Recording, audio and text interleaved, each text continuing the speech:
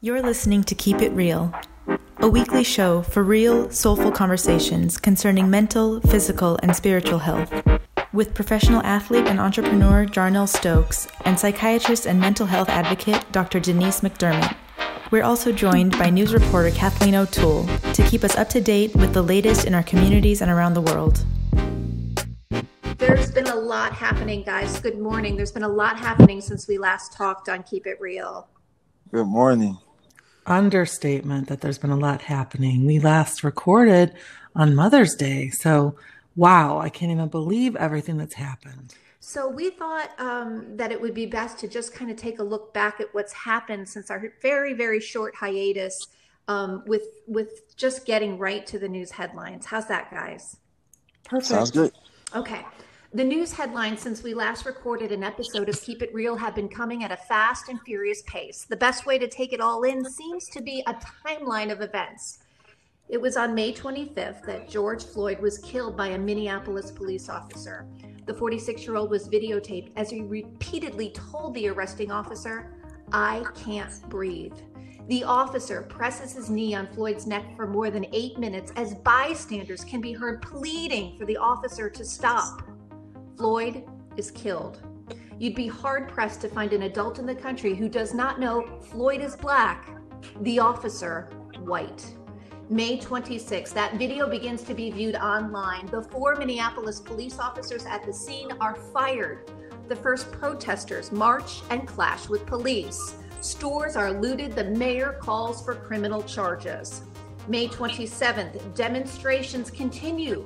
Protesters close a Los Angeles freeway. May 28th, protests and looting spread across the country. In Minnesota, the National Guard is called in. That night, a Minneapolis police precinct is abandoned and burned down. The next day, prosecutors file a third-degree murder and second-degree manslaughter charge against the former officer. May 29th, President Trump tweets that the protesters are, quote, thugs, and that, quote, when the looting starts, the shooting starts. This certainly does not quell the growing unrest. The White House is locked down and protests in Atlanta, New York, and elsewhere bring destruction. May 30th and 31st, violent protests make more headlines than peaceful ones. In several cities, demonstrators are shot with suspects unknown. June 1st, 2 autopsies rule George Floyd's death a homicide. President Trump threatens to deploy the military. And what some describe as peaceful protesters are forcibly cleared so he can walk to a nearby church to be photographed holding up a Bible. June 3rd, the 3 other former police officers who did not intervene as Floyd died are charged. The case against the first officer is upgraded to second-degree murder.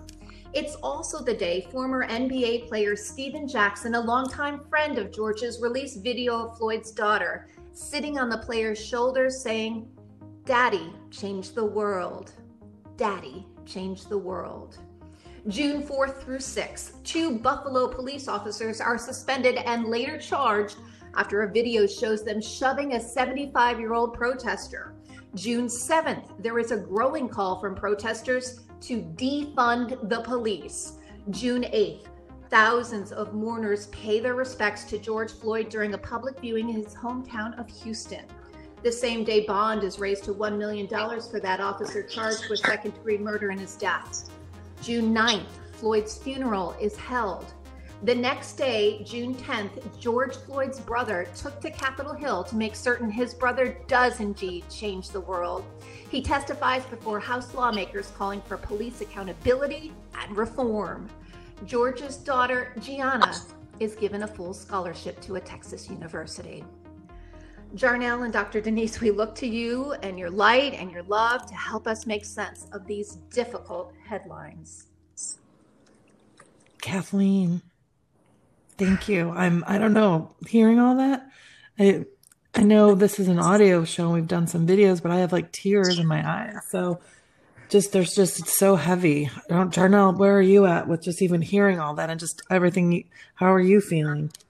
Yeah, it's a lot to take in. It's very, very hard times. I mean, I'm one of those people that I would think more on the enlightened side, and I try to see through a lot of things. So I'm really looking forward to diving in. It's a pretty tough conversation to have.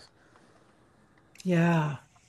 And I think one of the most important things is that I feel like this is a reflection. And I just want to, in the last few weeks, I've done some other shows on my show and I've like honored this, but Jarnell and I and Kathleen, you know, we're here. And I just think I want to just offer my deepest condolences to George Floyd's family, his daughter, his brother, and his whole family. But really, this is about a greater community. And I want to just offer so much love and hope that we're going to kind of go into the suffering and just like kind of march straight into it and change things. And I think that's what this show, we want to really look at, like, not only does this situation mean so much, but humanity's really, really hurting right now. 1,000%. I see someone like George Floyd as a sacrifice. I mean, personally, I've looked into his background, and I don't like everything that I saw, but it's, like you said, much bigger. It's an ability for an entire society to understand each other and evolve. It can go two ways, though, you know? So that's why it's important for us to have this show and have different opinions, controversial topics. I think these are conversations that need to be had. Yeah, and I think the important thing to remember, too, just about you and I, Jarnell and Kathleen, I know that you just brought in the news amazing, and that you are in this today, you're going to be bringing in the news and jumping off, right? So is there anything else you want to say? Because we're like, first of all, thank you. I could not have imagined someone just summarizing it. You really, really helped all of us to kind of get up to date and just take it all in. So I really appreciate that. In these headlines, there's just so much heartbreak. There are so many people heartbroken. And the other thing I also thought of in putting together these headlines, that I wasn't able, I had to keep them short, but to portray there is so much coming together in communities across the nation. And we've seen it across the world, people coming together to make a stand. And, that can lift us up in what is a dark time. So it was difficult putting these headlines together. In fact, this weighs heavy on people who are conscious and caring, and to see all this is indeed upsetting. Yeah. So Jarnell, you and I were waiting for, the ability to record again and jump on due to technical issues, but you and I have been super active. We both have had our own way of processing this, and this actually is something we can talk about, because when humanity is hurting, how do we actually take steps towards healing? And I think that a lot of the headlines actually integrated and included things that people are trying to do, action items. Because I think when this happens, whether it's COVID, whether it's a murder, we have to have ways to take in how we're feeling, but then we have to figure out what to do next and how do we heal. And we talked about ancestral healing. So do you want to share some of your experience with protests, and also, you're from the South, I'm from the North. I think that's also really important, because a lot of times people, we all have different perceptions, no matter what our skin color is. We have different upbringings, right? So we have different perspectives we bring into when we hear the news and when we go to a protest. So do you want to share how you've been feeling and what you've been actively doing? Yeah. Personally, I've decided that basketball at this very second is not the most important thing in my life right now.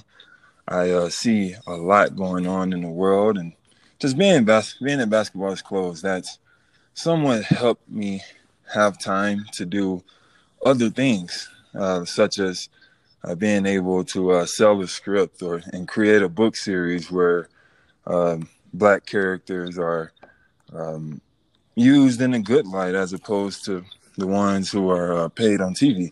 I've also been before you do that, isn't the name of the script Breaking the Cycle? Yep. So are you kidding me? I'm getting chills. Yeah. Breaking the Cycle, everyone. Jarnell had already had this vision of sharing and maybe I know that it's new and you don't want to share, maybe you want to like let us all wait No, to it's hear okay. about it. But I mean, Jarnell already was in this process of sharing stories of, kind of real life situations and violence in different generations. And so his mind, his thoughts, and everything that's leading up to this exact moment we're recording the show has to do with ancestral healing, has to do with looking at the suffering, has to do with how do we kind of have discussions about systemic oppression. And so I think that, we can say, oh, Jarnell sold a script, but no, I'm here with you. Yes, congratulations, yay. But it's really about what the vibrational frequency is of your intention. And that is why we're sitting here together, because I respect your mind, I respect your heart, I respect your soul. And that's why you and I are very fortunate to be having this discussion and the way you and I both met. I've been on a similar journey, but congratulations for that script. And then I'll let you keep going. Thank you for being you. It was all a vision that I had 2 or 3 years ago. And I didn't know this vision was going to come true. That's, the psychic part of it that I really don't understand. Some things that I wrote, like in the first 10 pages, the people rebelled against the mayor because he called a curfew on an unjust case, and the people started to riot, and then you go into each and every family from there. But so it was perfect timing. Yeah. So I know actually what I want to say, because we're going to be integrating. I'm passionate about bridging science, spirituality, and psychiatry. And we all have different levels of awareness. And the way I understand the universe is that we've always thought of in terms of material science. Now there's also post-material, there's Newtonian and quantum. So when Jarnell just mentioned psychic, I like to even go and then use the word aware. We all have different levels of awareness, because the word awareness is more neutral. Psychic, my office mate's a practicing psychic. We're going to have her on the show. But she and I, before she even shared the office, she's like, Denise, you are more psychic than me. And I'm like, okay, let's just use the word awareness, because we're not like do. And then we talk about visionary. Like, look at Elon Musk, look at people who predict things, or they're visionaries. And we can have a whole show on this. But what I want to say is Jarnell's script, he was in alignment, he had attunement. And when I met you, the very first time I met you, Jay, was in 2018. I met you via phone in 2017 before you went to China. We did a podcast together. We were aligned with paying it forward and altruism and helping children, both of us. And great podcast, right? We also thought of like we wanted to bring up topics way back in 2017. That was literally my first time as an athlete being able to discuss the things that we talked about, and I forever am thankful for you for being able and understanding, the situation and how, us athletes would love for more people to love us for our minds and who we are, as opposed to our culture and our skills. Oh, wow. I need to learn how to take that compliment. I'm like actually getting chills. Yeah, because we talked about your passion, about the way at the time you had been injured. In 1 minute, you're this big, strong power forward where everyone's like, where is he going to play next?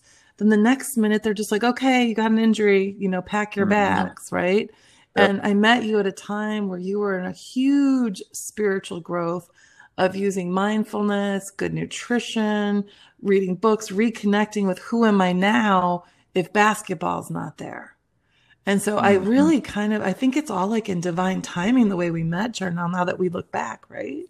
Yeah, most definitely. And I think we have great things to come ahead. And with that being said, I feel as if just being able to write something that has really helped so many people already, just a few people who've read it. I mean, I've executives in Warner Brothers in tears, and then I have to go through the process of fighting for my creative rights. And then I wake up to a tweet. Well, I would go to sleep to a tweet last night that my favorite writer, Jazz, who wrote This Is Us, one of my favorite shows that inspired me to continue writing, and that showed that you can change the world through her script. I wake up to her death, and I go to sleep to her death, and I'm not able to go to sleep. So on Healing, a guy like me who's an empath, I'm not able to really escape because I live in this world. I live in history. I'm well aware of social justice and everything that's going on around the world. So everyone who has their attention on it now, this is where I live. This is, my actual state of being. And this is sometimes why it's hard to conceptualize. Sometimes I'm able to, do better, but there's a certain feeling that's going on inside of me right now. And I feel as if it's that a society is evolving past a system. And we have so many great people in the world. Few are evil and trying to hold it back. But with that being said, I want to make sure I'm on the good side and making sure I'm healing. I put my phone away at night and in the morning, and that still doesn't help. I can't escape my mind. So I'm not sure. I'm actually curious. Wow. How do you heal during a time like this, Denise? Because I struggle. Wow, I'm so glad you asked that. It's really unbelievable. So Dr. Andrea Best and I, who you and I will have on the show and I've introduced you to, she's a beautiful Black woman that I train with at UCLA. We're both adult and child psychiatrists. And to your point, and then I'm going to answer your question, she and I got together in the last few weeks and the shows have launched. And one of the topics that we came up with is, where are you? She said to me on her first show, where am I safe as a Black woman? And she went through and took us through all the time she moved and her kids. And then she exactly said, I realized that a sense of safety comes within my own mind. And I have to have peace of mind, which speaks to your point, right?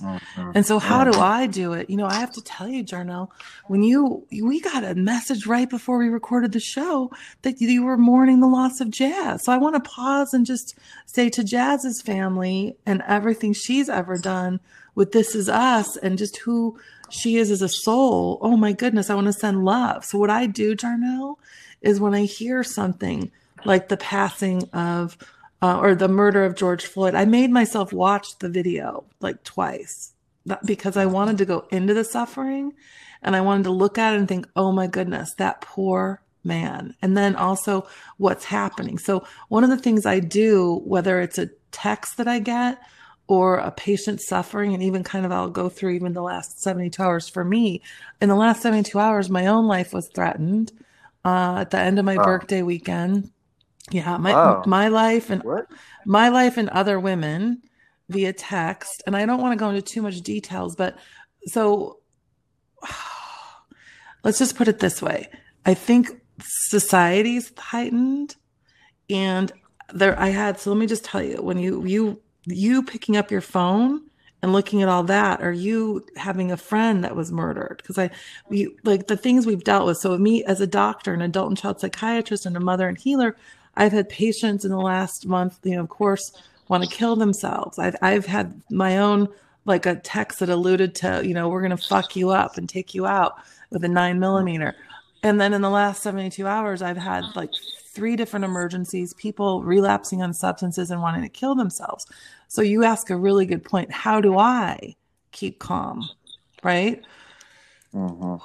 So first of all, your idea of putting your phone down sounds great, but we always have to lift it up. So we still have to deal with the stressors that are coming at us. I really integrate a practice of, like, you just heard me, like, take a deep breath. So I have to like hit reset all the time throughout my day. And I do it. And then I know that there's really, everything's energy. So if my feelings are sad or angry or fearful or rageful or worried, I pay attention with mindful awareness. I have a practice of mindfulness that includes like moving meditations with workouts and meditation. So that allows me to be more aware of my feelings. And then what I do is I say, okay, Denise, do you need a break? Do you need to move your patient day? When that other threat happened, I had to move half my patient day. And I just focused on having the police come over. I contacted the FBI. I got all the women rallied. And so I felt like I did everything I could from safety. So let's talk about crisis. Everything in life is a series of crisis, stabilization, and thrive. So I'm giving a tangible example. So once I knew everything I could do from safety was okay, my own heart rate started feeling more like calm. And then I got to the place of stability. I looked at my whole day and I thought, which patients could I move till later? Do I need to cancel my day? I'm like, no, you don't need to cancel your day. And I was like, what workout are you going to do today? Oh, you're going to do your cardio later. Oh, so I kind of did a integrative, like what I would say is an integrative holistic approach of looking at my nutrition, looking at my sleep, looking at everything I can, my meditation, to actually get myself to be calm so that I don't just stay in a constant state of stress where your cortisol levels just through the roof. Same thing with the news. When Kathleen just gave all those news headlines, I don't know about you, but when I hear the things about murder, or when I hear things, I go to I almost like travel. The way my levels of awareness is I'm an empath as well. So I tune in and I can feel other people's feelings. And so what I also do to not take it on is I sometimes imagine like a white light around myself, or I imagine a waterfall buffer. And then there's a tip that Jennifer Schaefer, my office mate in High Level Intuitive, we talked about in one of the shows, is that one of the questions you ask yourself, Jarnell, when you're feeling a bunch of feelings all at once, is you ask yourself 3 times, who does this belong to?